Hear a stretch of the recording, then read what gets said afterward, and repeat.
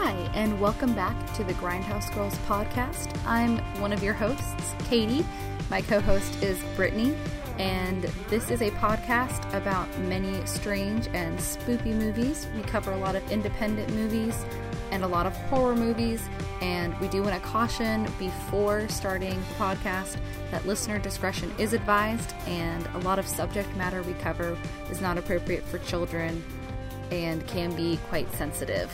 So if that sounds like something that's up your alley, keep on listening. If not, thanks for stopping by. And on to the podcast. Hey there, this is Katie. And hi there, I am Brittany. And this is the Grindhouse Girls podcast. GGP. And this is episode 58, I want to say. Yeah, that does sound right, Yeah.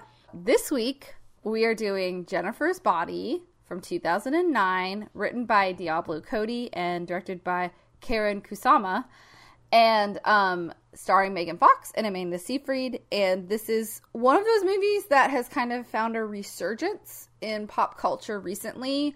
It's been touted for having a very honest and open portrayal of like sexuality and puberty and bisexuality in particular.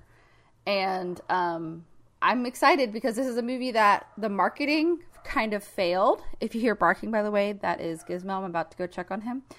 I hear him barking. This is a movie that the marketing kind of failed this movie.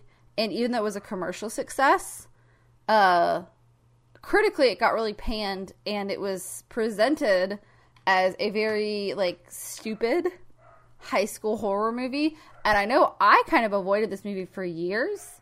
And then when I finally saw it, I was surprised about how much substance was in this movie. But I think, Brittany, you saw it when when it came out, right? Yeah, I did saw it when we came out, just because when I was younger, I went to the movies. That's still something I do pretty regularly. But this movie, Panic at the Disco, actually wrote the song New Perspective for this movie. The music video is like two of the band members are walking down the school of high school, and it's intercut with scenes from this movie. And this movie does have a very alternative rock, like Fueled by Ramen soundtrack, which if you grew up as a emo kid in the 2000s, that's kind of what your jam was. But yeah, I thought this movie was hilarious when it came out. But like Katie said, it is wild, absolutely fucking wild. To look back at this movie, because if you were to see the trailer for this film, there's a very famous kiss scene that happens in the middle that took up like literally 15% of the original trailer. Now think about a 2-minute trailer. Yeah. Also, apparently the original trailer had 0 Amanda Seyfried in it, and she's the narrator for the entire film. And it's not like she's a disembodied narrator. She's the narrator and basically the protagonist, even though Jennifer's also it's kind of like a dual protagonist kind of era. I would say almost like a Brad Pitt, Edward Norton Fight Club. Like they both are kind of the main character, even though like Needy's telling the story, but Jennifer is a pretty big part of it, obviously, because a lot of the action's happening with her. When Diablo Cody wrote this very articulate like defense of the movie and its feminist perspective, and like this is how I was picturing the marketing being, what's your picture of the marketing? Like one of the executives was like, Megan Fox hot, and that was all they wrote.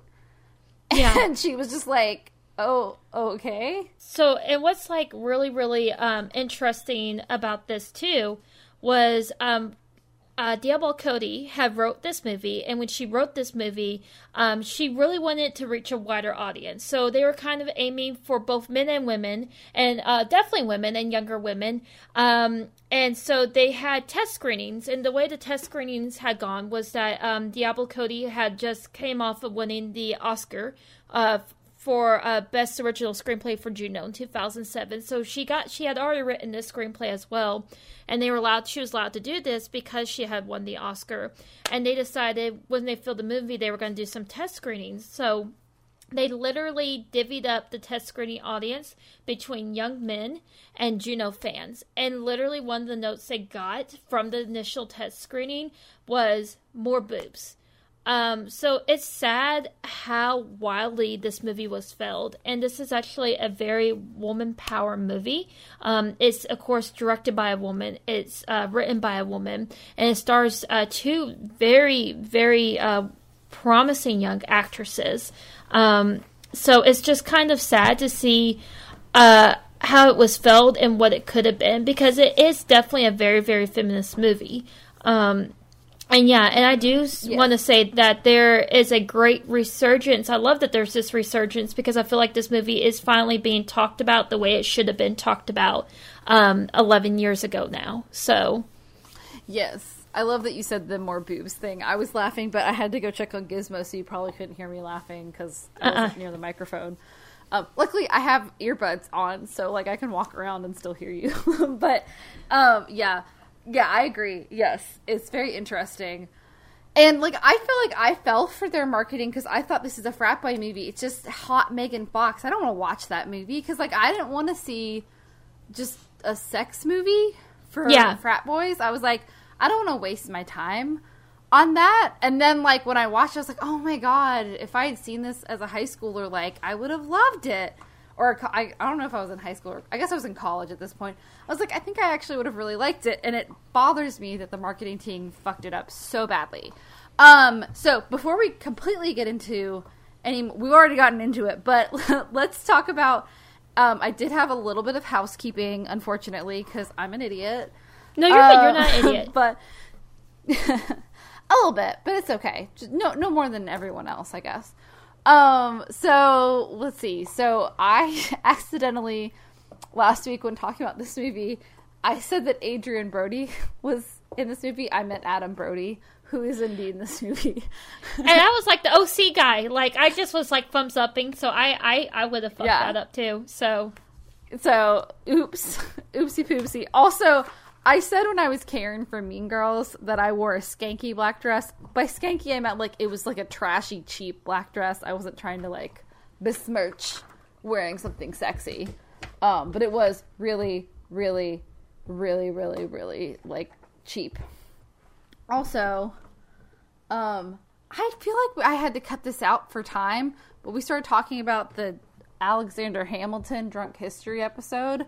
Oh yeah, I watched that too. Aaliyah Shawcott plays Hamilton, and Aubrey Plaza plays Burr. Aaron Burr. Burr? Yeah. Mm-hmm. So, but I was like, oh, it's Aaliyah Shawcott. I love her. But we may have actually had to cut that for time, because we talked a lot about Stranger by the Lake, because there was a lot of stuff to talk about. Did you watch anything cool this week? I actually, as you know, Katie, it was my birthday weekend, and I am like a child. It was! I'm like a child, so I actually did not. The only thing I watched, because I pretty much planned my birthday, did my birthday, and then watched this movie and fun. Get my nose. Yes, I had a good time. I had a great time. I love my friends and my family, and I appreciate them going above and beyond for me. Katie made a beautiful Fight Club cake, which we're probably going to have to put Instagram pictures up on our story so people can enjoy it.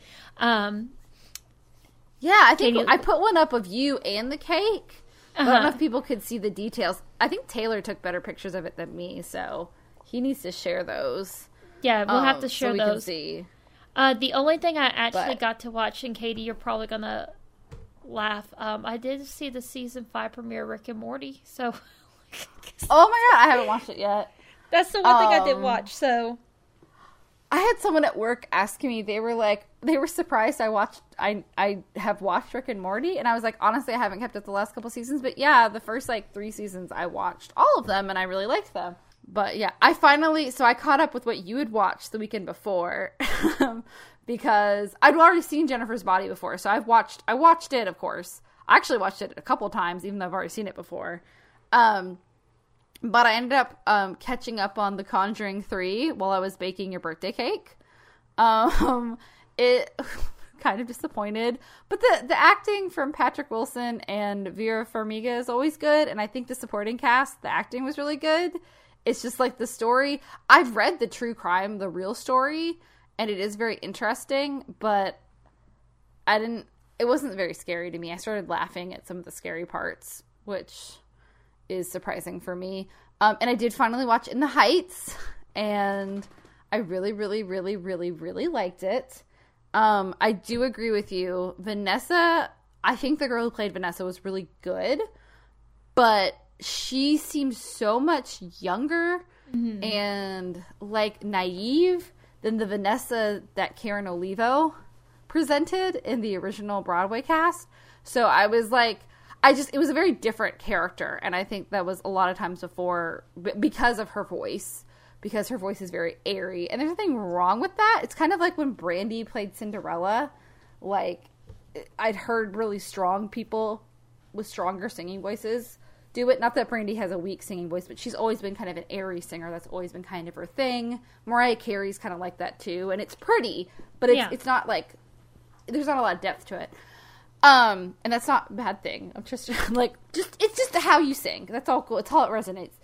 But like when Brandy played Cinderella, she like was very gentle. It kind of worked for Cinderella because Cinderella is an ingenue. She's like the typical ingenue character because she's just like innocent and doesn't know what she's doing.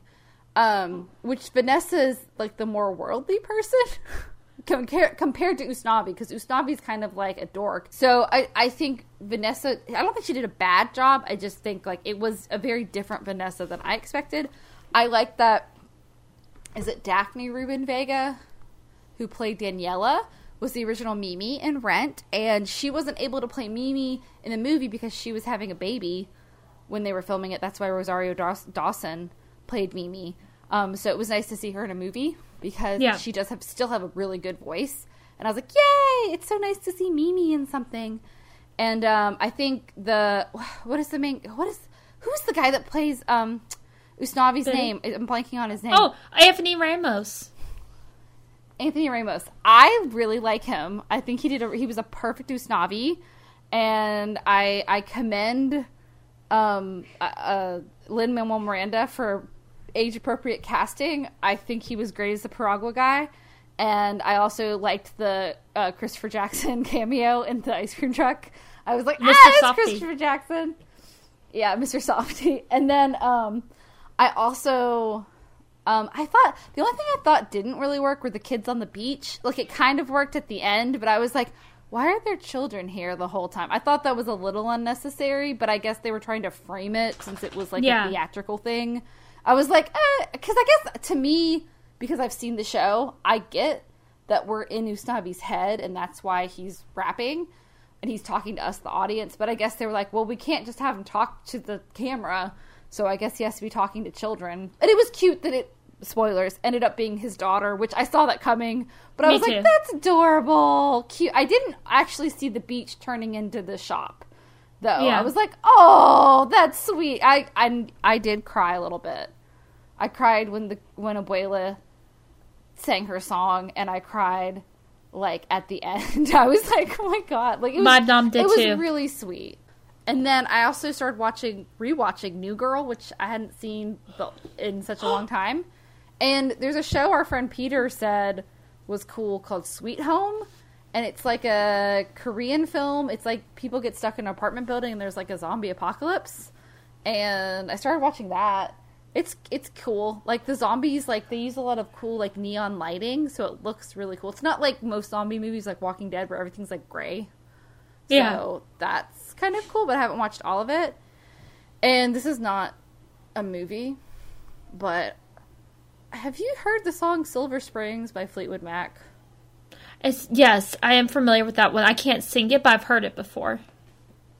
Okay, so I'm not going to explain the complexities of the relationships in the band Fleetwood Mac, but if you have not seen, and this TikTok started this, the videos of the live performances of Fleetwood Mac performing The Chain, yes, and Silver Springs, and the looks that Lindsey Buckingham and Stevie Nicks give each other, oh my god, it is like so palpable. The anger and frustration, because if you didn't know, they both were in a relationship when they came to Fleetwood Mac.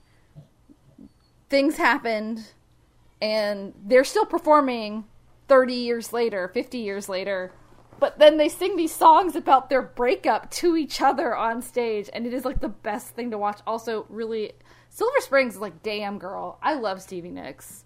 I just really want to be in a Fleetwood Mac cover band and sing all of Stevie Nicks' music.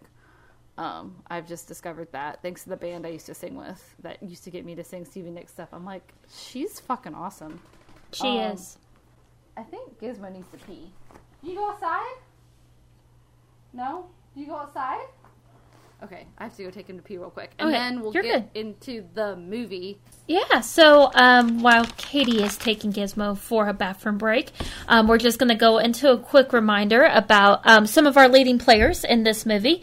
So Karyn Kusama, again, she is the director. She did Girl Fight, Aeon Flux, The Invitation, which, so this is our second Karyn Kusama film on the podcast. And Destroyer. She was initially inspired to make films largely centered around women because she loved the movies Fast Time at Ridgemont High as well as Valley Girl. So she's always been kind of more of a feminist writer. She usually does movies with strong female characters. It was written by Diablo Cody, who first came into recognition with her memoir, Candy Girl, A Year in the Life of an Unlikely Stripper. And from there, she wrote Juno, which is what she kind of was her breakout movie. Once again, won the Academy Award for Best Original Screenplay for Juno. She wrote the film Young Adult, which had Charlize Theron, which is Charlize Theron is an amazing actress, but Young Adult was very painful for me to watch because I get secondhand embarrassment, but still a good movie. She did Ricky and the Flash and Tully. Something interesting, Megan Fox identifies as bisexual, so does Charlize Theron. This movie, as we'll get into, is touted as a very a very strong bisexual film. Tully is a bisexual film. I think that's really, really cool. She also is known for producing and creating the show The United States of Tara, which has Toni Collette. We love Toni Collette on the podcast.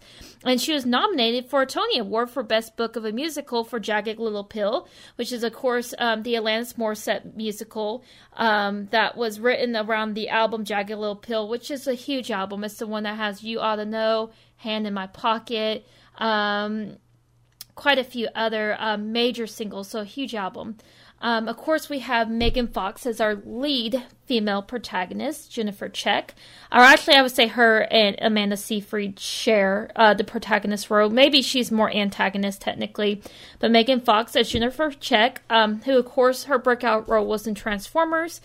She was also in the movie Jonah Hex, which was a flop.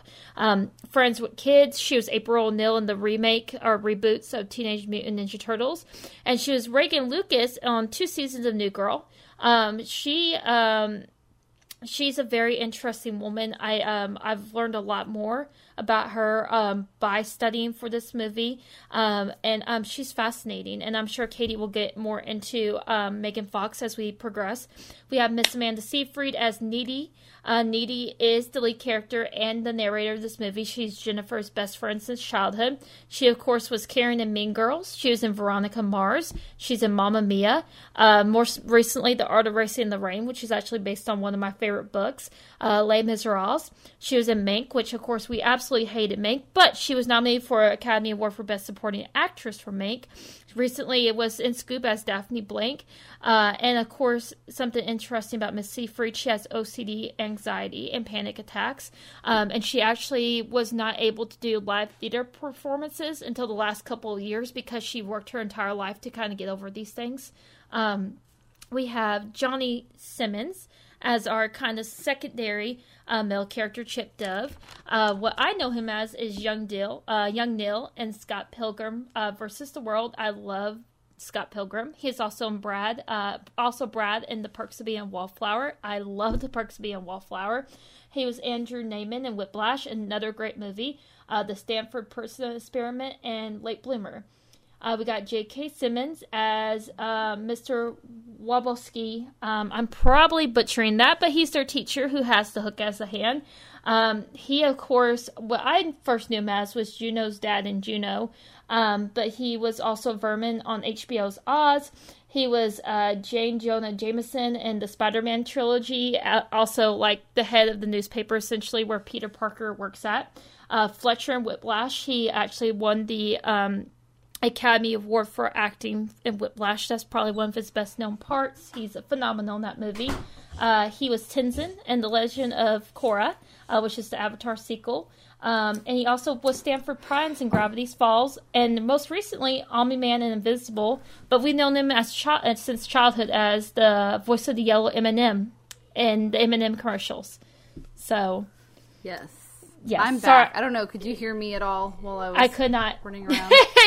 I could not. That's why I just did the rundown, because I was like, good. I don't know if Katie can hear me, but I can't hear her. So our next couple characters are Adam, not Adrian Brody, who plays Nikolai, who is the lead singer of the band Low Shoulder and one of Jennifer's assaulters, I think we'll say.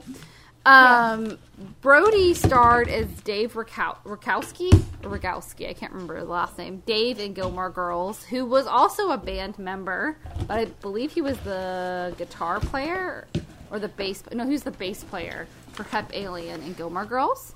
And he was Lane's first second real boyfriend, because she dated another boy her mom approved of, but she really loved Dave. And Dave even pretended to be a Christian guitarist to impress her Christian mom, and played, like, I can't remember, I think it was like Easter or something, he played like hymns so he could hang out with, or it was Thanksgiving so he could hang out with Lane. So I always liked Adam Brody as Dave in Gilmore Girls, but then he left Gilmore Girls to be on the OC as Seth on the OC. He's also been in Thank You for Smoking, Scream 4, Lovelace with Amanda Seyfried, which is about the actress Lovelace. Ready or Not, which was really good. Apparently he's in Shazam, which I still haven't watched Shazam, but I've heard really good things about it. And he was in Promising Young Woman recently, which that was cool to see him. And then we also have Kyle Gallner as Colin Gray, who's kind of like the emo kid of the high school. And he's Needy's friend from creative writing class. He was also in Veronica Mars with Amanda Seyfried. Did you already mention Veronica Mars for Amanda? I think I did. I want to say I did, because I had it written down. So she played Lily, if we didn't already say it, but you probably did. She played Lily in Veronica Mars, and she also did a lot of, she was on As the World Turns for like 3 years too, but I think that's where most people got to know her, was on that and Mean Girls. And then he was also another character on Veronica Mars, and he's in a lot of TV, but he's also been in The Haunting in Connecticut, A Nightmare on Elm Street, and Red State. I know I recognize him as the guy from Veronica Mars. I was like, I know that face. It's that kid from Veronica Mars. And then I think you want to mention one other character who is one of my favorite character actresses. Oh, yes. We love Amy Sedaris. So she plays Needy's mother, Tony, which I think is funny because they also mentioned how Tony is considered an ugly name. And so I think that's interesting. But she's PC in BoJack Horseman, and anyone knows me knows I love BoJack Horseman. PC's my queen. She was also Mimi in the Carolyn, Unbreakable. If you haven't seen, yes, Princess Carolyn. She's also Mimi in the Unbreakable Kimmy Schmidt. I forgot that she was Deb in Elf, so she is Walter's secretary in Elf. So yeah, I forgot she was in Elf as well, and I saw that on her IMDb. I was like, who is she in Elf? I barely remember that. But yeah, you're right. I remember that now. She also was in Strangers with Candy. She's recently been in The Mandalorian as a recurring character, which I was really happy. She looks totally unrecognizable because she plays like a mechanic, and like so she has like dirt all over her all the time. So I was like, oh, it's Amy Sedaris. Kind of, on The Mandalorian. And there's this really weird Adult Swim show. It's a live action show. It also has Patton Oswalt in it about this hillbilly town, and it's called The Heart She Holler, and she's one of the characters in that. It's very strange. But if you like really weird, like Tim and Eric kind of comedy, I would suggest it. I watched it by force, and she's very good in it, and so is Patton Oswalt.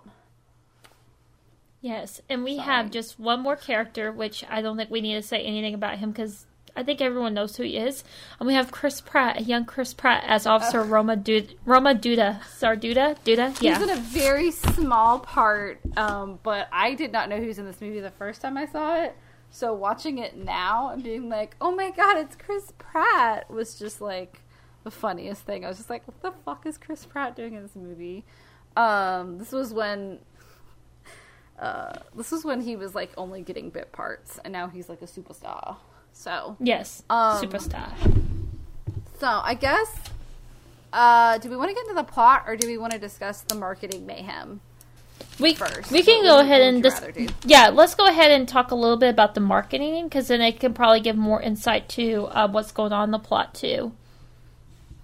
Okay, so I did a lot of research on the marketing because, like I said, I was kind of led astray by it. So I was curious, like, was I an idiot or was it purposeful? And there's a really great interview with Diablo Cody and Megan Fox, and they're kind of interviewing each other about Jennifer's Body for the 10-year anniversary, which was in 2019.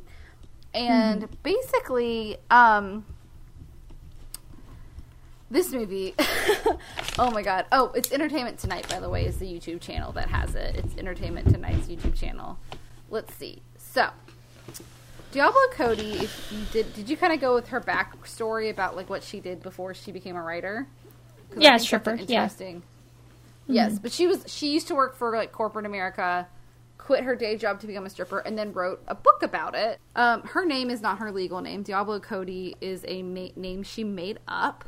And she kind of always saw herself, her real name is Brooke, and she kind of saw herself as two alter egos, which is interesting if you know her work, because in this movie she kind of has Needy as her personal alter ego, and Jennifer's kind of like the persona that she presented to the world, especially when she was stripping, like a very confident, wonderful, cool girl, but like she's really internally like needy, which I think is interesting that she sees herself in both these characters. So it comes from a very personal place, and I think you can see a lot of her work, especially like United States of Terror is about someone with dissociative identity disorder, starring Toni Collette and Brie Larson and John Corbett. Yep.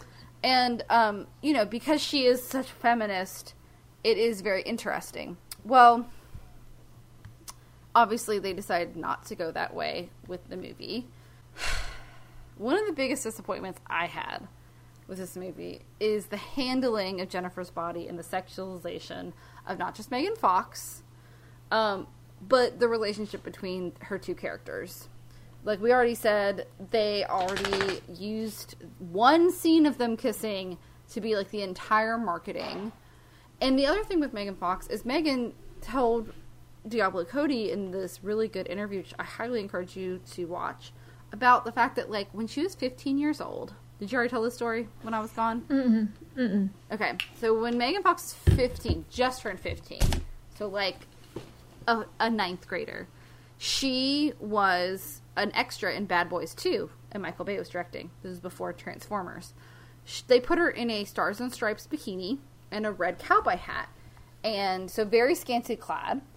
And they said, Michael, she is a minor, so she can't be holding a drink at this bar scene, and she can't be sitting at the bar. So she told the story on Jimmy Kimmel, expecting people to be like, oh, it's awful what he did, but apparently Jimmy Kimmel's allegedly kind of gross, because he was just like, oh, that's hot. Because they put her under a waterfall. Yeah. So she could also be wet. You know, I knew where you were going with that. The only reason I knew where you were going with that, because I saw her IMDb credit was Girl Under Waterfall in Bad Boys 2. But I didn't realize she was only 15 at the time. Yeah, she's 15 years old. So that's the thing I get with Megan Fox, is that Megan is very grateful to Michael Bay, and she said some rude things about him, but she's kind of taken him back because she does think, like, you know, he did give me a career. But the thing is, she's been sexualized. So basically, she was in the Transformers movies, and basically her acting directions were, well, the movie's really loud, so just bend over and look hot. So she didn't really have to try very hard. She said this movie was one of the scariest things she'd ever had to do, because it's not like there's a bunch of noise distracting you. So, like, if you mess up the movie, it's going to be very obvious. Oh, you okay, Bubba? So, instead of like taking this movie about two women and the complexities of a female relationship, they just were like, Megan Fox is hot and let's just talk about her eating boys and her making out with her best friend, which I think is really weird because, you know, they do share kind of a steamy kiss scene. It's like a 2-minute long kiss, but there's no shame or disgust about it. There's not a case of the not gays. They don't even like talk about like, ooh, what the, like Needy goes, oh, what the fuck? But it's more of just like, why are you trying to distract me from this? You know, with kissing when we need to talk about what's going on in the town. So I think it's really sad because this movie, which is a rare thing, especially in 2009, you know, treated the moment as an acknowledgement that most people's sexuality is fluid, and just because you're sexually attracted to the opposite sex doesn't mean you are never attracted to the same sex. And I think that's a big thing because Megan Fox herself is bisexual. So I do find that it's just disgusting that they took this one scene and just sexed it up. And the movie actually critically was panned, but commercially was a success. It made like $31 million against a $16 million budget. So it unfortunately was a success, but it drove almost everybody involved in the movie to take a break from Hollywood because Megan Fox was disheartened by it. Amanda Seyfried was disheartened. I don't think Amanda Seyfried stopped as much, but, you know, they've all said that this was, like, their favorite movie to work on. Yeah. And they all felt that their creative control was taken away due to the marketing. And Kusama took a break. Diablo Cody walked away from writing, and, like, literally she says, if this movie hadn't failed, I don't know if I would be the same mom I am, because I literally got pregnant. She was already married, but she got pregnant almost to distract herself from the horrible experience that she had had. Like, she decided to throw herself into becoming a mom. So it's just, like, to me, it's, like, so sad that this film that stems from 2 to 4, depending if you count the actors, feminist creatives, and it's, like, this marketed as this big frat boy sexcapade. And I don't know if you guys have seen, there's a lot of videos of Megan Fox being interviewed by especially male interviewers and paparazzi, and they're just absolutely disgusting to her. And they're like, oh my god, every man's like in love with you, Megan Fox. And she's just always like, you're silly. And they're like, I love you. And it's so fucking disgusting. And I just feel bad for Megan Fox. And I feel bad that I used to put her in that box of, you know, hot girl who can't really act kind of thing. Like, she's just there to be hot. Because that's what I thought. Because that's how they marketed her. And then when I finally saw her movies, especially Jennifer's Body, I was like, you know what? She's actually got some decent acting chops. Like, there are scenes in this movie where, like, she is, like, emoting the shit out of it. She is feeling some real stuff. Yeah. Especially, which I won't do any spoilers, but there's a mirror scene where she's putting on makeup. Yeah. And she's just, it's very hard to watch. And there's a waterfall scene that's very, like, very emotional. And she's doing such a good job. It just makes me upset that, like, the marketing team fucked it up so badly that all of these people just had to kind of take a break. And I mean, a lot of them kept working, but I think all of them, like, had to step away from the movie, and it's almost a good thing that the movie's had a resurgence in modern times, because now they can tell people what happened. They can say, yeah, this movie got fucked over by marketing. And I think we're in a better place now. And I do think it's, like, Karen Kusama, I keep saying Kusama. Karen Kusama says she takes it as a learning experience, because she learned that she always had to have creative control after this and Aeon Flux, because Aeon Flux, she also, like, didn't really get to have the final say on stuff. So, yeah, I don't know. It's just, I don't know. Do you have anything to add to that? Yeah. I feel like I've been talking a lot. I just got really passionate from listening to all their interviews. You're good. You probably read this too, which I thought was really sad. Another thing they wanted to do for the marketing for this movie was have Megan talk to amateur porn sites and have them interview her. Ew, no. Yeah. In all my research, I didn't hear that. Yeah, and Karen was just like, you can't do that to her. Like, it's going to absolutely crush her.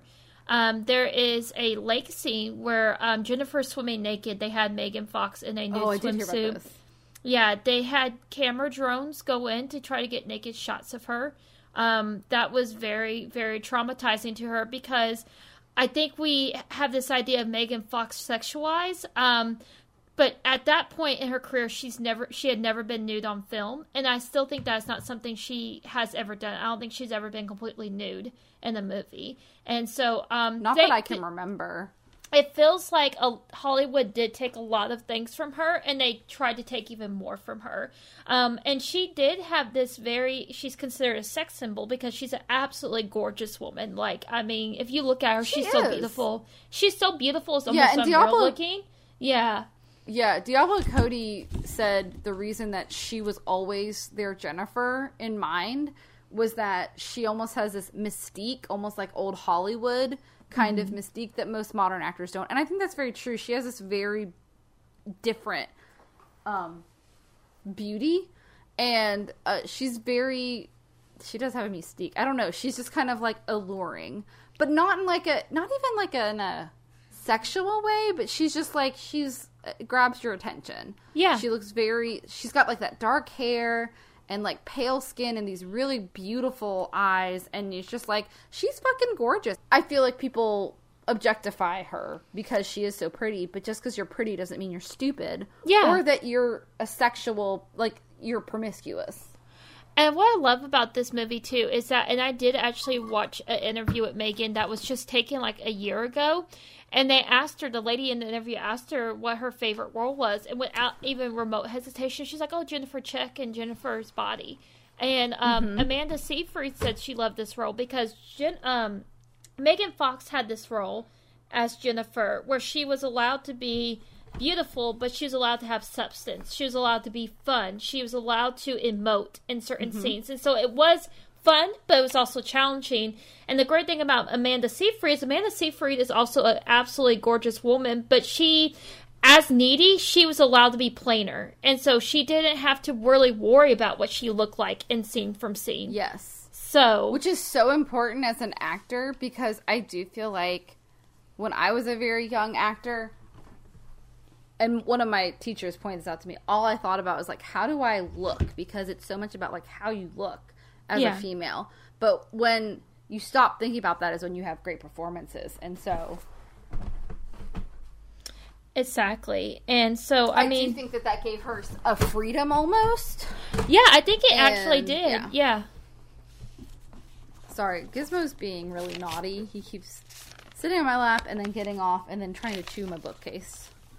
And I guess as we get into the plot, we'll get into some of the LGBT things, because this is our new friend Hudson.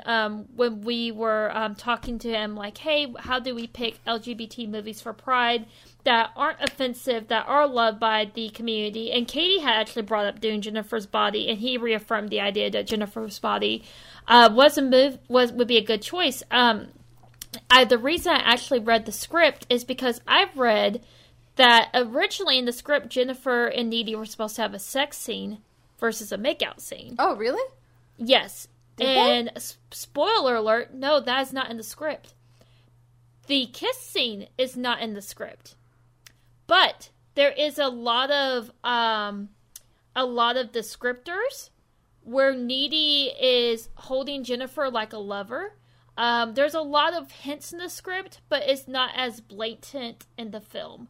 So I do feel like there is some hints in the script, but I feel like the actresses definitely notched that up in their portrayals of the characters. So we open up. Our lead protagonist, our narrator, Needy, is institutionalized. I love this actual scene because she has like all kinds of fans and stuff, and at this point we still don't know what the hell she did. Which I will say, in the script, it actually opens with the scene we see at the end. So, but we won't spoil that yet. But she kicks a nutritionist, and because of that, and this is very interesting because the first time I watched it, I was like, how the hell did that small-ass girl kick this nutritionist across the room? But that gets explained later, too. But she's very strong. And she's thrown into the hole where she narrates the events of 3 months prior and how they got there.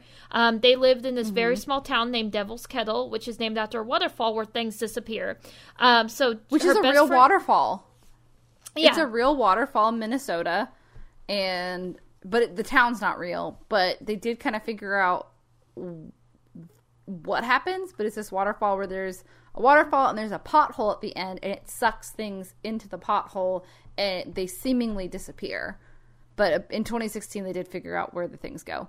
But before this movie was made, they had no idea why or where everything was going, which is just kind of creepy. Kind of reminds me of Buffy the Vampire Slayer and Sunnydale being like the Hellmouth, you know? Yeah. So that's why all these weird things are happening there. So it sets the perfect setting for this movie. Yeah, and it is really, I love this. So we're introduced to Jennifer, who is Needy's best friend since childhood. She's the flag captain. Mm-hmm. And I thought it was interesting because I will say one thing about the soundtrack. So when you're seeing Jennifer and Needy connect with each other, and Needy's like, "Sandbox love never dies," the lyrics to the song is like, "You're the girl I've been dreaming of since I was a little girl." And I thought that was like a very interesting choice.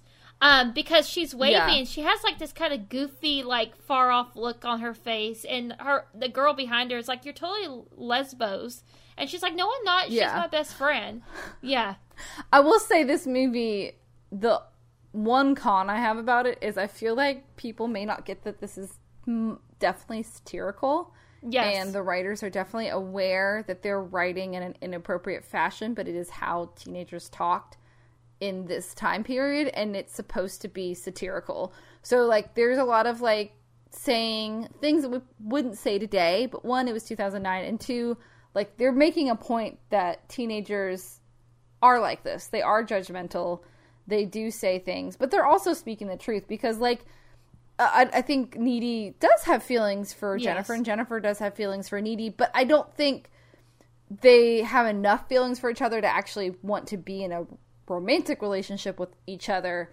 But they are they have a bond. Well, they're also in a small town. It borders on a and they're and well, I don't know if it's so much with that, because I don't think Jennifer would care.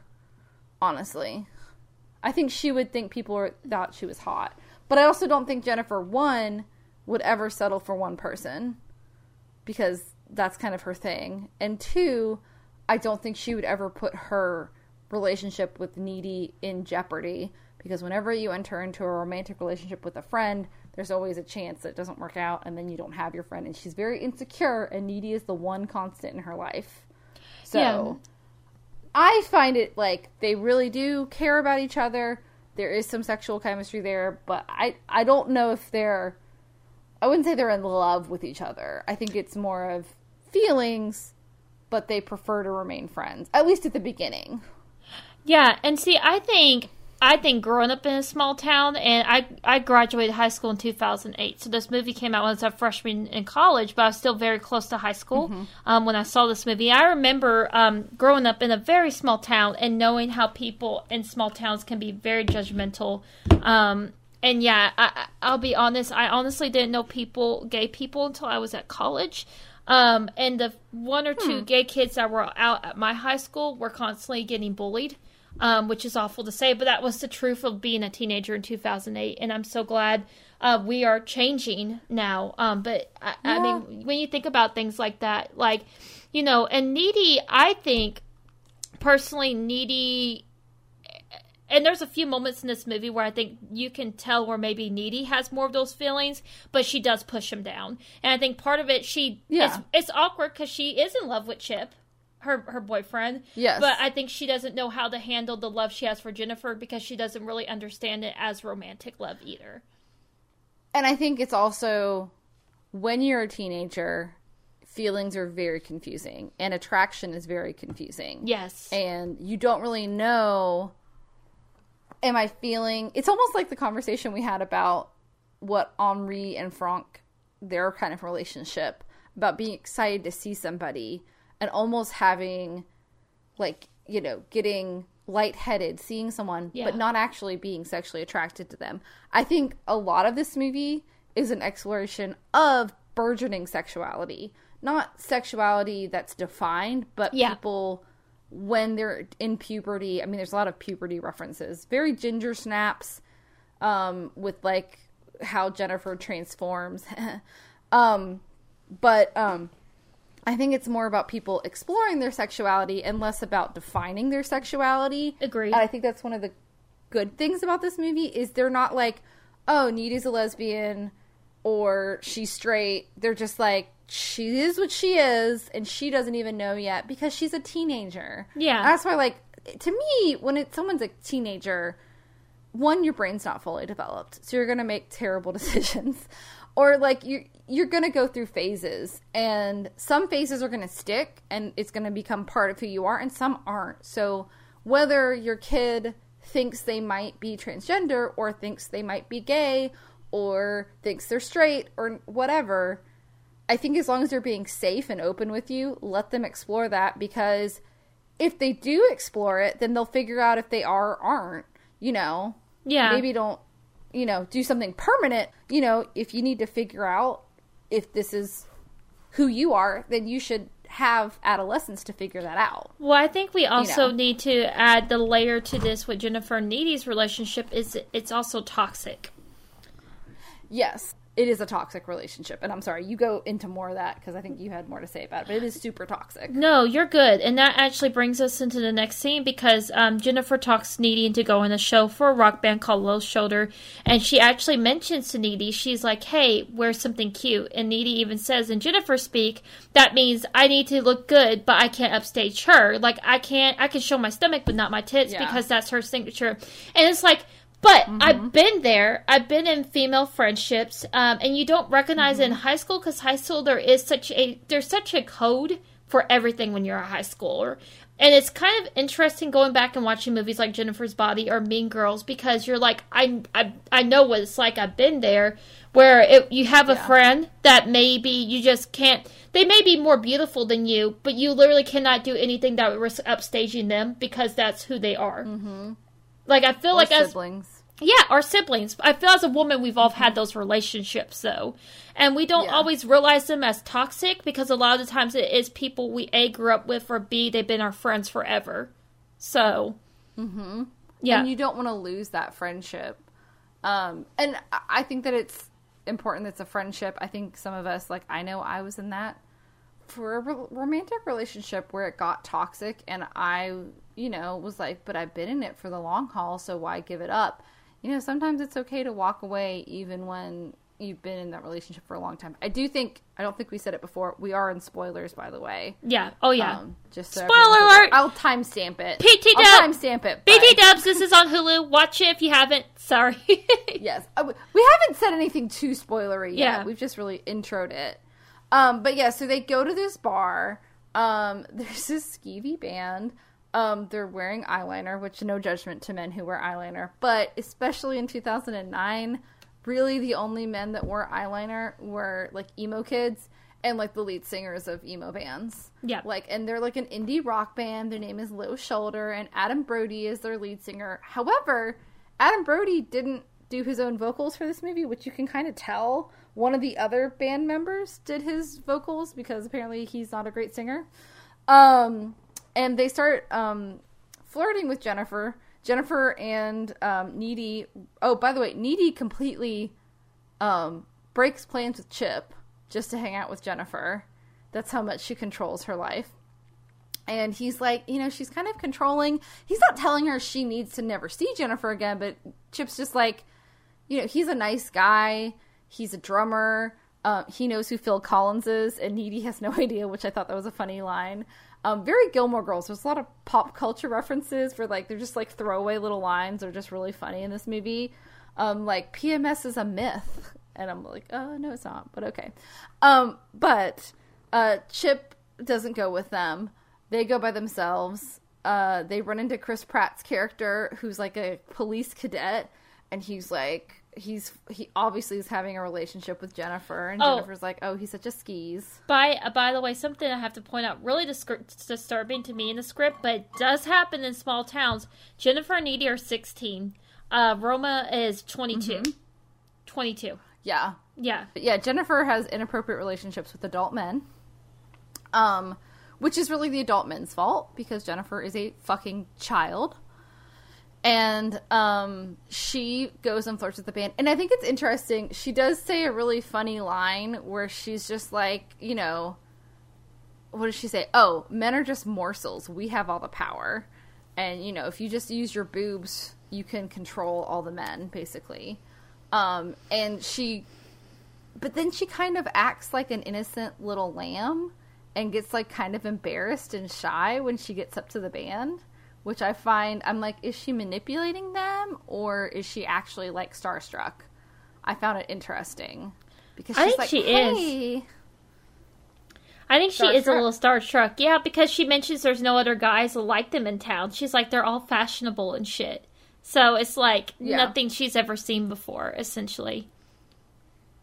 Yeah, and so she goes and gets these shots, which the 9/11 tribute shots. They're 9/11 tribute shots, and I was like, did bars have that? I mean, I didn't drink in 2000. Well, no, I did, but like not that often. I just thought that was funny. Maybe the script was written in earlier than 2009, though. Yeah. But she's like, they're red, white, and blue, but you have to drink them right away or else they turn brown. I was like, oh, of course. But she goes to get the shots, and Needy's like playing pinball. And she overhears the guys like, hey, what about her? I bet she's a virgin. And one of the guys is like, nah, that girl's not a virgin. And Adam Brody's character, Nikolai, is like, no, she's definitely a virgin. And Needy is thinking like, oh, they're only going to want her if she's not a virgin. You know, they're not going to take advantage of her if they think she's a virgin because they want someone experienced. So she goes up to and she's like, yeah, you know what? She's my best friend and she absolutely is a virgin. And it's the wrong thing to say. Not that Needy knows that. But she inadvertently kind of is putting Jennifer, setting her up for danger. And she doesn't know that. And what happens is the band starts playing. And Jennifer and the rest of the crowd, other than Needy, are almost in like a trance as the band is playing. And you notice like flames going up on the side really slowly, and all of a sudden, like, the bar is just engulfed in a fire, and Needy and Jennifer and the band are able to get out, but not a lot of people can get out, and it's really kind of scary. Yeah. And as they run out into the parking lot, and this is, the band comes over. I wanted to say this real quick. No, I'm so sorry. So this is the first, like, indicator in the script, though, because it's after they get out of the bathroom through the window. It says Needy hugs her fiercely, almost romantically. So that was the first little tinge of, like, okay. But, yeah, you go on, because they do, Nicola, who is fucking evil, does greet them in the parking lot. Yeah. Nikolai does, like, a creepy, like, almost like Buffalo Bill getting you into the back of his van kind of thing, where he's just like, oh my god, I'm so glad we made it. Oh, let's go in the van. But he doesn't take Needy, he only takes Jennifer. Yeah. And Needy tries to get her to not go, and Jennifer is, like, literally in shock. And so she goes with them. And it's kind of the last time we see Jennifer as kind of an innocent person. Until we see, like, what actually happens. But we don't really know what happens to Jennifer, except that she gets in the van, and Needy, in her internal monologue, is like, I know that something bad was going to happen. So Jennifer disappears, only to reappear at Needy's house while she's on the phone with Chip telling him what's going on. And she is covered in blood, and she looks like hell, and she vomits up this black goo and gets really close to Needy and is like, are you scared? And then she just runs off. And Needy is, like, freaked the fuck out. She also fucking screams at her like a banshee. Yes, she does that too. She starts, like, making animalistic noises. It's very creepy. And it's actually, this part's probably the scariest. I think when you see Jennifer in her post-feeding, she's probably the scariest, because there is some CGI that's not great in this movie. Which is kind of funny nowadays. Maybe it was scary back then. But I think it's scary when they don't have CGI and she's just acting really creepy. And there's just, like, some animalistic noises. It's like, what the fuck's going on? So basically, Needy is, like, catatonic at school. And everyone's talking about how they lost all these students. And J.K. Simmons, who's playing their teacher, is, like, really upset. I love too, J.K. Simmons is almost unrecognizable because he has this big wig on and he has like a metal claw hand replacement, like a prosthetic, and it's like what they never explain it either at all. There's no explanation. It's just like, okay. I feel like it would have fit better if he was like the woodshop teacher, because that would have made a little more sense, because he probably like had a woodshop accident, but I don't know. And he's like really upset, and Jennifer shows up to class like fresh spring, like she's just like has a spring in her step, and she's just like, hey, and Needy's like, are you okay? She's like, of course I am. And she's like, but last night, she's like, Needy, you need to talk to somebody. So automatically gaslighting, manipulating her. Yeah. And she's like, that's really fucking weird. And Jennifer gets the quarterback, Jonas, alone in the woods and starts making out with him. And he's really upset because his best friend died in the fire. And she's like, you know, the last thing he said to me was that we would make a banging couple. He said banging? He said banging? And she's like, what she said, like, shushies or something like that. She was like, shushies. And just quiets him and just starts making out with him. And there's all these, like, animals slowly gathering as they're making out. And then all of a sudden, she just, like, grows a demon face and just rips him apart. And the teacher hears him screaming. That's a great part of, like, dark comedy. And is like, let it out, kids. Let your sadness out. But then he eventually finds the body and he's just horrified. And it's interesting because so everyone's really depressed about the fire and Jonas being seemingly murdered in the woods, and the band has perpetuated this rumor that they saved a bunch of people at the fire, which they did not. And so the band song Through the Trees keeps playing, and Needy's just like, oh my god, fucking stop the song. This is probably my favorite joke in the whole movie. It's like, it just keeps popping up at the most inopportune moments, and I love it. And Taylor, I love Taylor's... Oh, I was about to say, I love Taylor's commentary on For the Trees, because he's like, this is a fucking awful song. I was like, it's satire. It's supposed to be awful, because it's like a rock ballad. It's the point. Yeah, it's fucking a rock hilarious. Ballad. But Taylor's like, this song sucks, like, because it was Taylor's first time watching the movie. Yes. So now I keep thinking of Taylor every time I hear it. Yeah, and like Jennifer's like thriving while everyone else is just so depressed. And Jennifer's just like, I love life. And this is she takes that naked swim in the lake, or she wasn't really naked, but she takes the naked swim in the lake, and she's just feeling like fucking amazing. She just feels great. And she calls Needy at one point and is like, I'm a god. And Needy's like not really listening to her. And it's like one of the best scenes because while she's on the phone with Needy has call waiting, and it's Chip telling her that Jonas has been discovered dead. And she just takes a lighter and burns her tongue. And then her tongue just goes back to normal. She's like, oh my god, I'm a god. And it's really funny. But then about a month later, Jennifer's starting to look really run down. And surprisingly, she just asks Needy's friend, Colin, who's like the emo kid, to out on a date. She's like, oh, were you going to ask me out? And he's like, well, okay.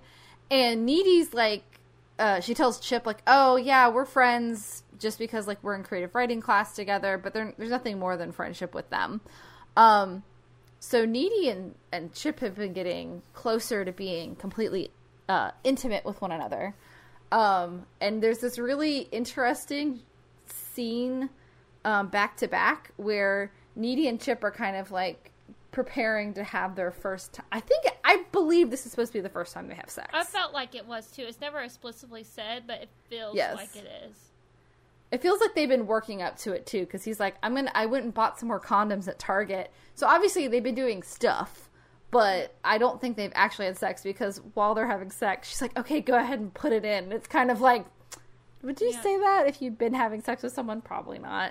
But it's very sweet. Like, he, like, gets scented candles from his mom. And, like, it's sweet. It's a sweet, like, high school first time. They're responsible. And they don't really, like, sugarcoat it. It's not, like, the best. But he gets, like, condoms that are good for her and stuff. And it's cute. But then, on the other side, this part made me laugh. Because Colin is listening to a punk version of I Can See Clearly Now the Rain Has Gone. And I can't remember what band sings this, but there's another punk rock version of the church song Here I Am, Lord. And my mom absolutely loves it because our friend Katie put it on a CD that we used to listen to in the car with different, like, it had like Yellow Card and My Constantine by Something Corporate and about like those kinds of bands. And then it had this version of Here I Am, Lord. And in the middle of the song, the guy just screams, "Happy birthday, baby Jesus!" And then they just keep singing it. It's great. But my mom, like, dies laughing every time she hears that version of Here I Am, Lord. And it's a song they sing a lot at Catholic church. At least the Catholic churches I've gone to. So every time it comes on for years, my mom would just be like, "Happy birthday, baby Jesus." Which is not a lyric of the song. The guy just added it. Anyways, very similar to that. And he's just like, "I can see clearly now, the rain is gone." He's wearing a tie. And he's, like, driving up to these abandoned houses. And he's like... He gets it, but he still goes into the house. And when Jennifer pops up, he's like, "This isn't your house, is it?" She's like, "No, but we can play mommy and daddy." And she starts, like, seducing him. And then as she's devouring him physically, Needy and Chip are having sex. And Needy starts to see what's going on with Jennifer and starts to see her killing Colin, and she freaks out, but, like, Chip thinks that she's having just a really good time sexually because she's screaming. He's just like, "Oh my god, am I that good?" It's great. It's really funny. It's cute. And I think they show enough without being, like, overly sexual with them, too. Which is what I like. Is, like, they're honest about it, but they're not, like, it's not like everybody's naked. Like, I don't even think you see Amanda Seyfried's, like, chest at all. I don't think you see anybody naked. Which, let's face it, if you were teenagers and you were trying to have sex at your parents' house, you probably would stay under the covers just in case they come in. So you just be like, "Oh, we're just taking a nap." Right? I don't know. I never really tried to do that at my parents' house because I was a loser in high school. So, who knows? Yep. But anyways, Needy gets so freaked out, she, like, runs away from Chip's house and drives away, and Jennifer runs into her again and leaps on her mom's, was it a Nissan, I think? Needy finally gets home, and Jennifer's just there waiting for her. And this is when they have their, like, make-out scene. And it's, like, obviously Jennifer's trying to both... I think what I get from this scene after watching it several times is she's, A, trying to distract Needy from the fact that she just saw her look like she just ate somebody alive, because she did. B, I think there is attraction there. But C, I think she's also, like, part of, like, her feed is that she's almost, like, energized, and probably there's a sexual, like, she's turned on, and so, like, it wouldn't matter if it was Chip there or Needy. She'd probably still, like, you know what I mean? Like, sometimes people are just like, "I'm just so energized, I want to do this thing." I don't know, and that's kind of what I felt. Like, I felt like it was more of a distraction tactic than... But... I see. I could think with Jennifer, absolutely, but I felt like there was more coming off of Needy in that scene. Oh, definitely. Which is why Needy, at first, is cool with it, and then she breaks it off and goes, "What the fuck is going on?" Because, like, Jennifer doesn't say anything. She starts making out with her because she needs an explanation. Which is why Needy, is the, calmer person. And Jennifer tells her what happened. And it's actually, like, a really, really sad kind of scene. So, basically, Jennifer finally comes clean. She's like, "Yeah, BFFs don't have secrets." And she tells Needy what happened. Do you want to go over this? Yeah, this is actually it's pretty awful.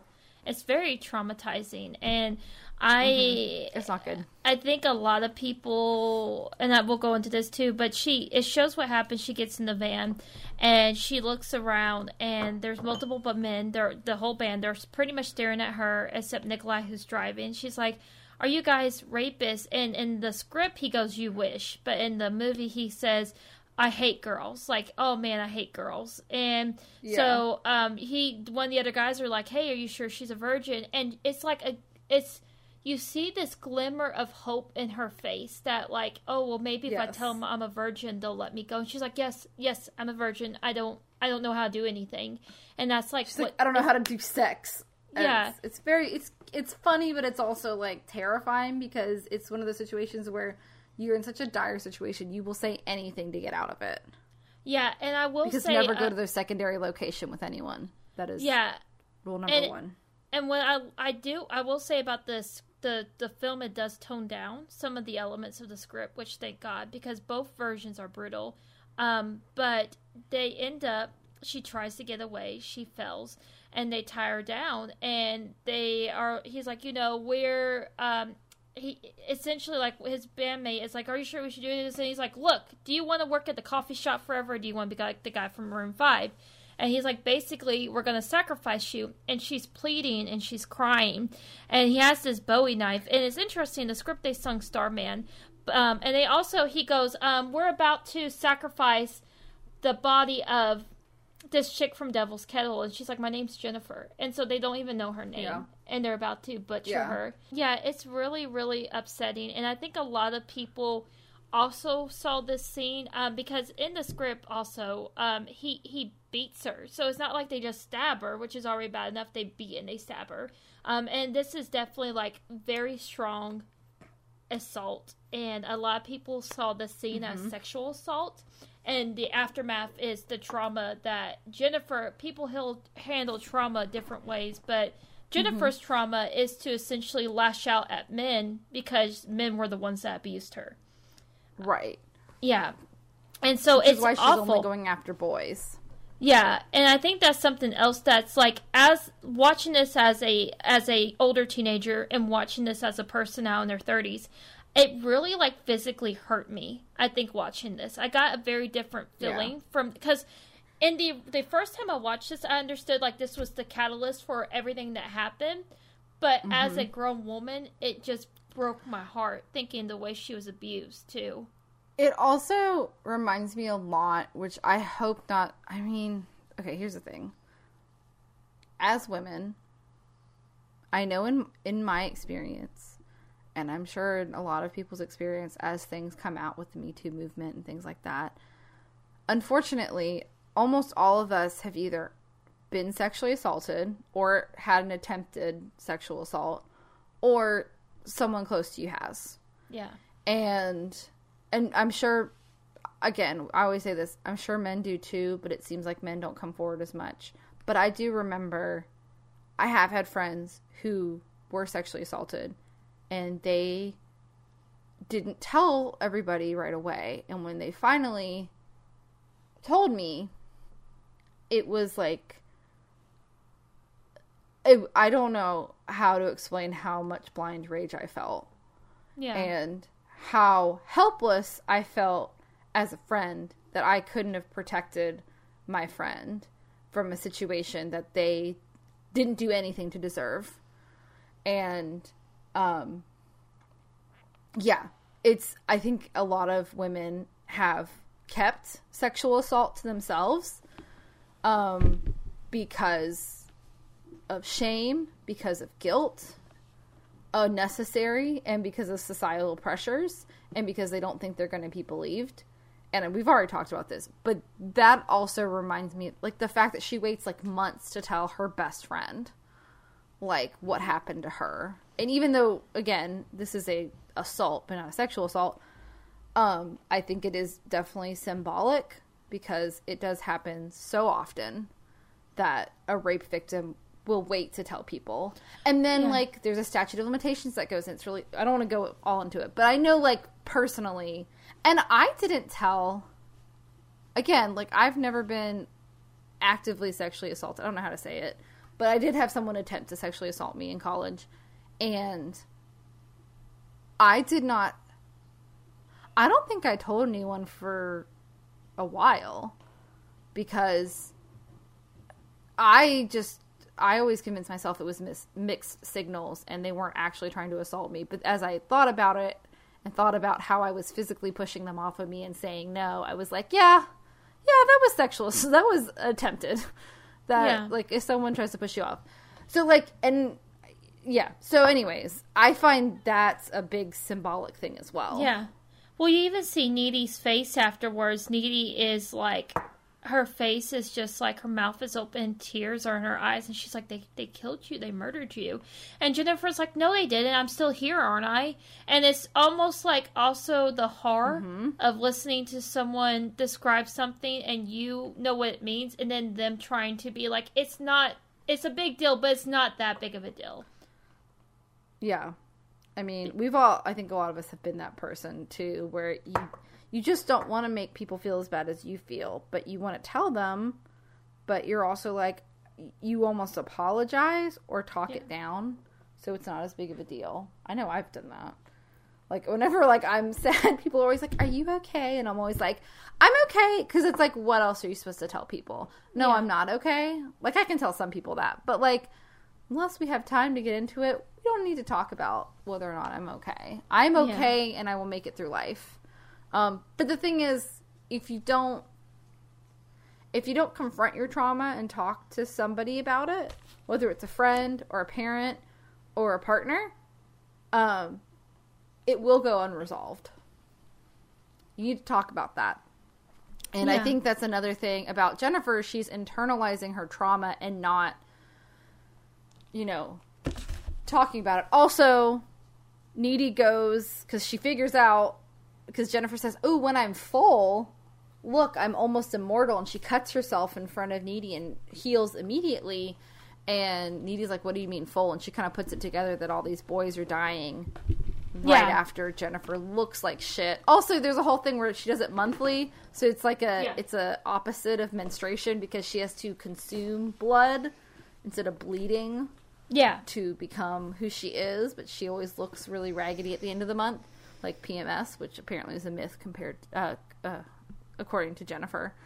But Needy is not okay with her best friend eating boys, and she goes to the occult section, which I didn't even know school library had an occult section, but I went to Catholic school, so we probably didn't have one.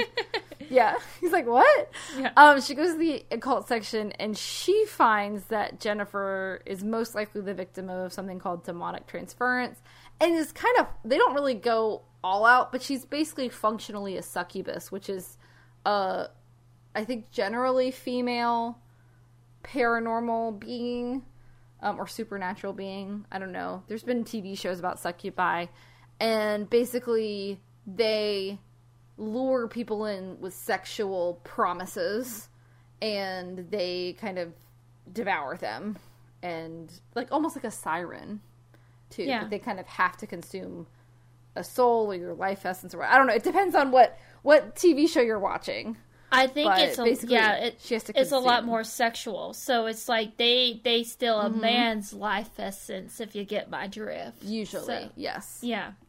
So she tries to tell Chip this, and he's like, Needy, I'm not trying to be. I think she's like, I'm not trying to be a dick, but I think you should go talk to the counselor. And he's like, but I bought our formal tickets. And Needy's like, you can't go to formal. We can't go to formal. Because she knows that that'll be when Jennifer feeds next. And that Jennifer is going to be a buffet for her. She can choose anybody. And she's like, you don't need to go there. Let her eat somebody else. And he and Needy kind of like... It's weird because, like, they love each other. And yeah, it's high school love, but they do love each other. And he and she both get dressed in their matching outfits, but they go to formal separately. And you can tell that Chip wants to make up. Yeah. And so does Needy. They love each other, but she's just like, I need to protect him, and that's why she's still going to formal. She doesn't really care about formal. But she's also weighed down by the fact that she knows the only way to kill the demon or succubus that's possessed Jennifer and made her really evil, not high school evil, like she says in the movie, is to kill her. Yeah. And she's not happy about that because she doesn't want to kill her best friend.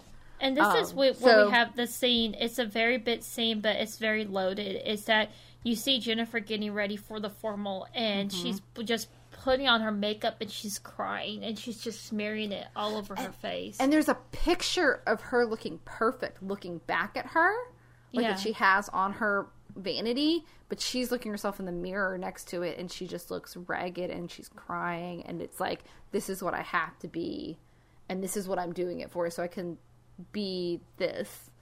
And basically they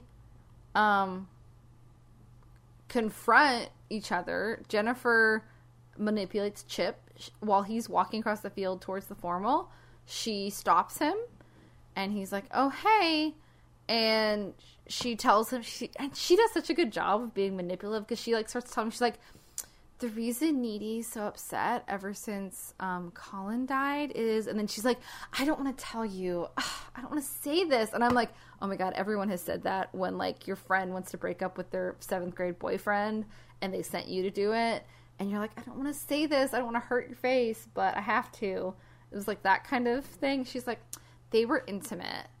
And, like, I love Megan Fox's performance, because she always starts, like, saying something normal, like, that an adult would say. And then she keeps going, and she's like, and by intimate, I mean they were porking on a regular basis. And, like, she just keeps making it worse and worse. And so she starts making out with Chip, and at first he's making out with her, too, and he's just really hurt. And then she takes him to, like, this abandoned pool, and then all of a sudden, he kind of is like, you know what, I can't do this. I can't do this. Because I think he knows, like, Needy probably didn't actually make out with him. Oh, hi, Riley. Yeah. Riley's crying, too. He's really upset, because this is a really upsetting scene. And, basically when he starts trying to get away from Jennifer, who also is trying to, like, tell Chip to tell her that, oh, I'm so much better than Needy, aren't I? I'm so much prettier than Needy, right? He's like, what the fuck are you talking about? Because she's so insecure about herself. And she's competitive with Needy, even though Needy's not competitive with her. That when he doesn't want to do what she does, she just attacks him. And Needy, which in the beginning of the movie, there's kind of a foreshadowing that Needy's talking with Chip, and she, like, instinctively knows when Jennifer arrives, because, like, she just knows her that well. She's like, oh, Jennifer's here. He's like, that's freaky. But she, like, kind of senses where they are, and then finds the boutonniere that he had bought for her and runs.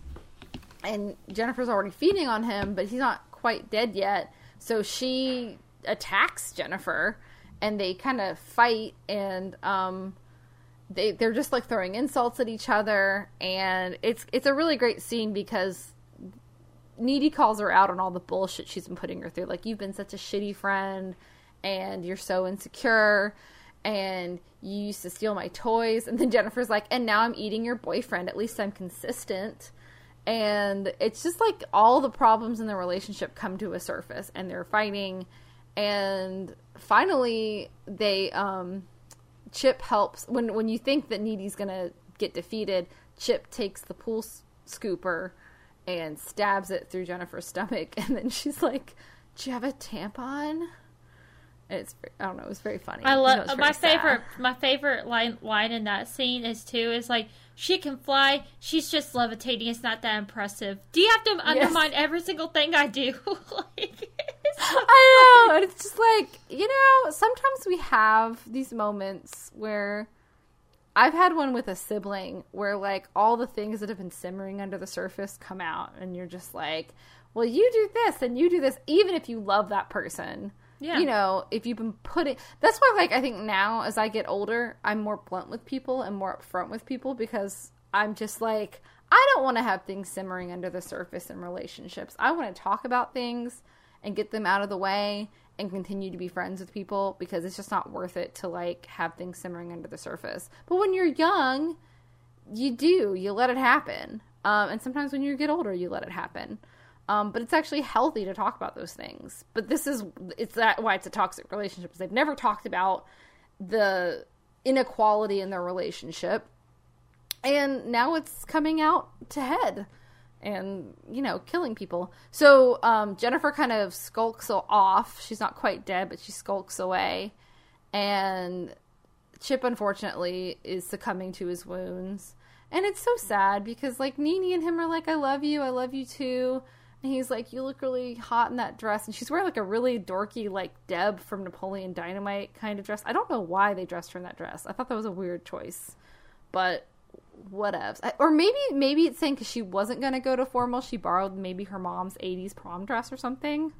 Because it just seemed really... Everyone else is in normal prom dresses, and she's just in this, like, 80s prom dress. And I thought that was strange. But he's like, you look really awesome in that dress. And she's like, oh, you're crazy. And he's like, no, I'm not. And then he just dies. And it's It's really sad. It's really quite sad because they genuinely cared about each other.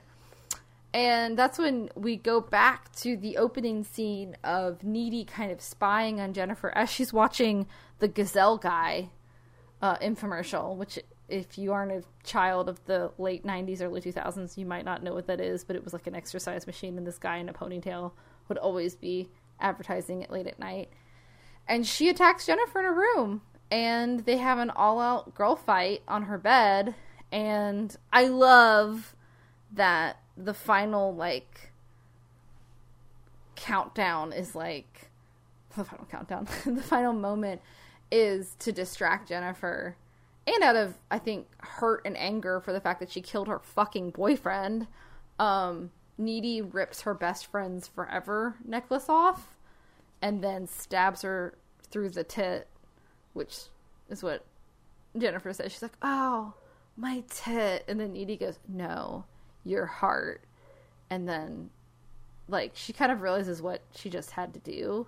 And then Jennifer's mom comes in. And it's really sad, because Jennifer's mom is genuinely sad. And Jennifer's not a succubus anymore. So she just is her dead friend. And it's just really fucking sad. And she just realizes, like, I lost my boyfriend, I've lost my best friend, and now I've lost my freedom. So you go back to Needy in the asylum, and not asylum, I guess it's a facility. Institution, facility, that's a better word, institution. And do you want to take over to what the ending is? Because I love the ending. It's so good. It is. So she talks about, you see a food, a tray being slipped out, and she looks down at it, and she talks about, she's like, a lot of occultists don't know this, but if you survive being bit by a demon, you actually source some of that demon's powers, and you see she's levitating, and she's like, get lucky. In bunny slippers. Yeah, get lucky for once in your miserable life. So she levitates, literally kicks out the window, because she's pretty much has fucking demon in her now. She rips the fence open, so there's like a Needy shaped hole in the fence, and she hitches a ride, and the guy's like, where are you going? She's like, oh, to see this band. He's like, it must be one hell of a band. She's like, yeah, it's gonna be their final show. And you see the low shoulder like the sign, and the credits to the movie are actually, you see Low Shoulder playing, but then they're in their hotel room and they're like snorting coke and stuff. And then you hear someone knock on the door, and then the next part is crime scene photos where they've all been murdered. Yeah. But the cherry on top is the dagger is in Nicholas' heart, because she picks up the dagger that murdered Jennifer with, and just she finds it downstream. Yeah. Which actually is what happens with that, by the way. Devil's Kettle actually does spit things up downstream. So they predicted it. I'm sure people had that theory, though, back then. Yeah. It's like, it's not really going to disappear, y'all. But yeah, which I find that interesting. Yeah, it's great. It's great. And the last scene is like Adam Brody's character with like the Bowie knife stuck in his chest. And I think it's great. I think it's great. It is like, it's kind of a rape revenge movie, even though there's not an actual physical rape. Yeah. But I would call this almost like a rape revenge movie, because like it's this more symbolic one though than something like I Spit on Your Grave or Last House on the Left, which is very literal. What was there anything like, I think we mentioned like the humor and the exploration of the friendships and relationships. Was there anything else that you loved about this movie that you want to point out? I just loved it. I'll be honest. I thought it was interesting because I loved the script for this. There's such a thing with Diablo Cody movies that, and you can see this in Juno and in Jennifer's Body very clearly, where there's like beats to the dialogue. Mm-hmm. So it's like very memorable. Yeah. So you probably heard me say a lot of direct quotes from this movie because it's like so easy to remember the dialogue in this movie. Very Gilmore Girls. Yeah. Yeah. There's a rhythm to it. Very Gilmore Girls. And I love it. Very smart. And I thought it was cool because actually, so Diablo Cody wrote this script and Juno at the same time, around the exact same time. And this script actually got shortlisted on some kind of list for the best scripts that weren't picked up in the year 2007. And then after the success of Juno, she was able to get the script made. So I thought it was funny that like the script is really enjoyable, and like people when they read the script really enjoyed the script. So yeah, You know what I like about this movie, too, is they kind of explore toxic masculinity in a non-preachy way. Like, they're just kind of honest about it. And they're not saying every guy is toxic, because obviously, I don't think Colin honestly was. Colin seemed like a nice kid. And Chip, obviously, is, like, a great guy. So, like, but they do have these toxic guys, and, like, they also, like, present, like, the false promise of virginity and judging women by their appearance and trying to fit them into these preconceived notions that I think at that time was pretty common in male culture. I'm not a man, but, like, just from, like, having male friends, like, even, like, nowadays, like, I've had male friends be like, have the whole, like, you don't need to wear makeup kind of thing, thinking that that's, like, their educated viewpoint, but it's, like, actually, like, yeah, I know, and I know, but there's this, like, preconceived notion about women, and, like, I just find, like, they hint on things, but they're not hitting you over the head with it either, which I like. Like, Promising Young Woman did it a little more hitting you on the head, definitely, but it was also, like, a more heavy satire. Yeah. And then it got really dark, so. But I would say this is almost like a precursor to Promising Young Woman. And then, of course, there is, like, the soft pro-pride message, which I think is nice. Yeah. Is, like, it's not, again, not hitting you over the head with it, but I think that's the best way to present different facts of life, especially, like, I don't know what we want to call it, like, minority culture. I don't want to call it like that, but, you know, like LGBTQ has always been its own, like, subculture, and I think accepting it as just a normal thing that you can talk about, and sexuality being fluid as normal, is just such a nice, refreshing look, and it's not hitting you over the head with either being overly supportive or judgmental. It's just like, this is life, and this is human sexuality, and it's fluid, and we're not going to even, like, comment on it. We're just going to present it. And I like that because it's just, like, a nice way. I don't know if I'm saying that correctly, but, you know. I get what you're saying, I like that it's, yeah. I don't think I'm saying it very articulately, but thank you. Yes, yeah. So I think this one's just, like, a modern kind of retelling, and it's just funny. It's a funny movie. It is. It's very Buffy the Vampire Slayer, Evil Dead, a lot of stuff. And Ginger Snaps. And she said it was kind of like a Lost Boys starring women is what Diablo Cody kind of thought of it originally. Because that is, like, there is, like, a best friend dynamic and a brother dynamic where, like, was it the brother or the best friend that becomes a vampire It was two brothers, because remember, it's the older brother and the younger brother, and younger brother's reading, like, comics and stuff about vampires. Yep. So, like, it was kind of like this, but they're best friends. But, yeah, I think the only cons about this movie is the CGI is kind of but again, it was 2009. But again, it's kind of a campy movie, so it's not ill-fitting that it's kind of campy CGI. And I think if you don't know it's satirical, you might get a little offended by the non-PC language, especially from Jennifer, because she says things that, like, even I find a little offensive, but, like, yeah. As the, you know, quote-unquote popular girl, the hot girl at school, that's kind of how people talked back then. Yeah, it's true. It was insensitive. Unless you grew up in that era, you don't realize how things were said sometimes. Yeah. But that's the point this movie's trying to make, is that Jennifer is insecure, and she's putting on this facade of, like, I don't fucking care, I'm gonna say whatever the fuck I want because I'm the cool girl.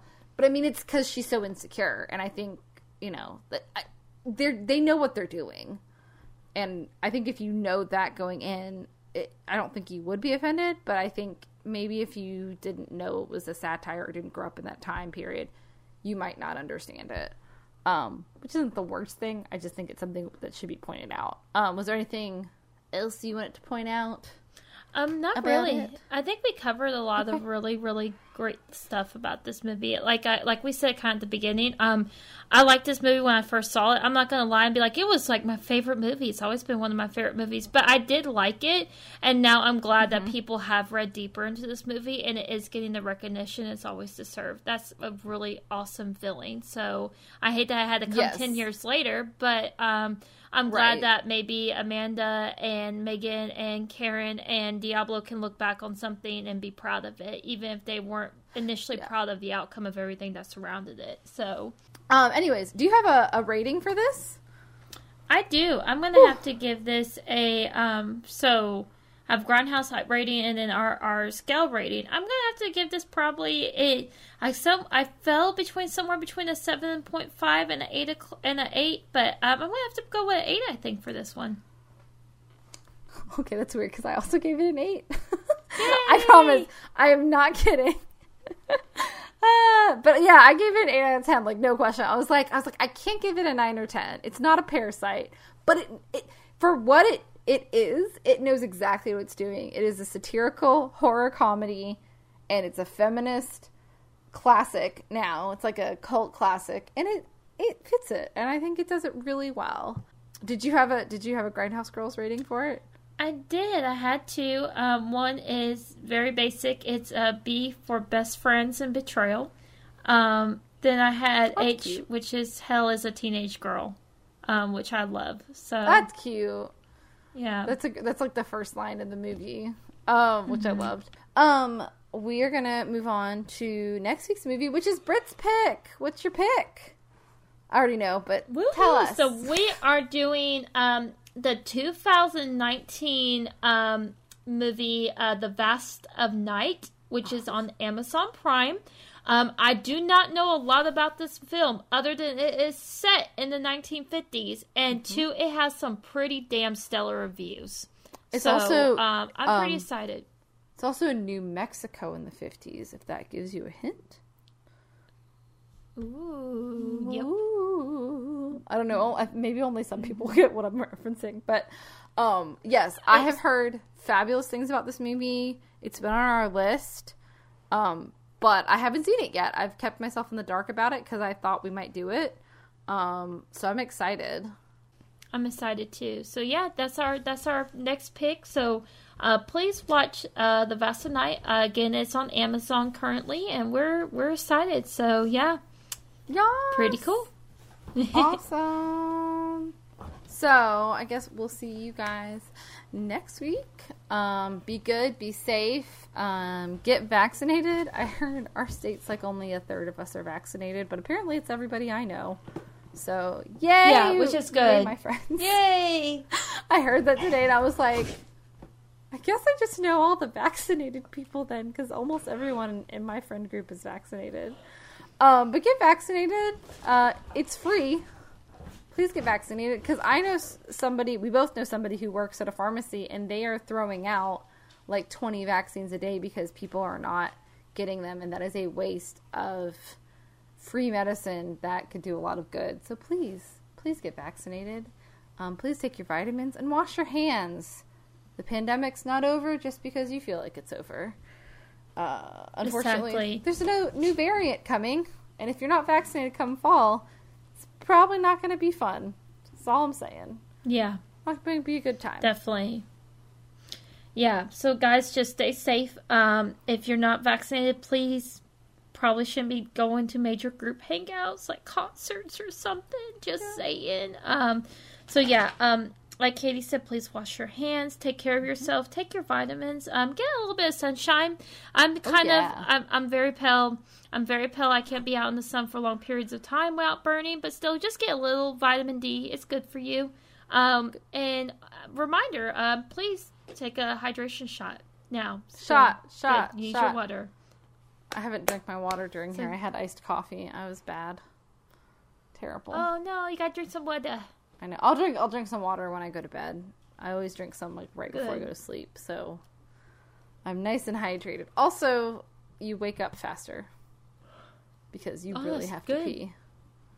Yeah. Although sometimes it backfires and you wake up at like 2 a.m. and then you're like, dang it, and then you sleep in because you woke up in the middle of the night. But that's just me. That's my cross to bear. Yeah. I feel that. Be careful out there if you're traveling for the summer. Don't pick up hitchhikers. Don't get kidnapped. Know your surroundings. Carry your bear mace with you. And, know where you're going. Because that is, like, people are traveling again this summer. Like, be careful.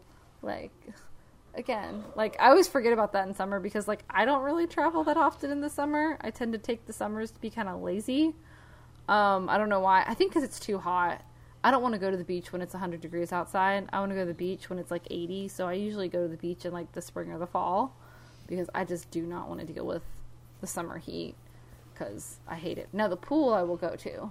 So, if anybody has a pool, please let me come to your pool. Oh, yeah, Brittany has a pool near her. We're going to the pool this summer. Katie loves to swim. Woo! Even if we have to go, like, super early before all the children get there. Like, I love the pool. Good. So, but just stay safe out there, and we love you guys. Thanks for listening. Thanks for liking. Thanks for subscribing. Thanks for sharing. Every like, subscribe, share that you share with us really helps out the show, and it helps out us, and we just appreciate you guys. We love you guys so much, and thank you for all your input and output and everything. We love you guys, and be safe out there, guys. Yeah, well, thank you guys so much. Echoing on what Katie said, thank you again. We always appreciate you. Thank you for listening to our littlest podcast. Hopefully one day we'll be a big podcast, and we'll remember you all and appreciate everything you ever done for us. As always, guys, thank you. We love you, and we look forward to seeing you same time, same spoopy channel. Stay spoopy, y'all. Stay spoopy, y'all. Have a good night. Good night. Bye, Katie. Bye. Love you guys. Bye, Mabel. Bye, Riley. Bye. Bye, Gizmo. Bye. Bye.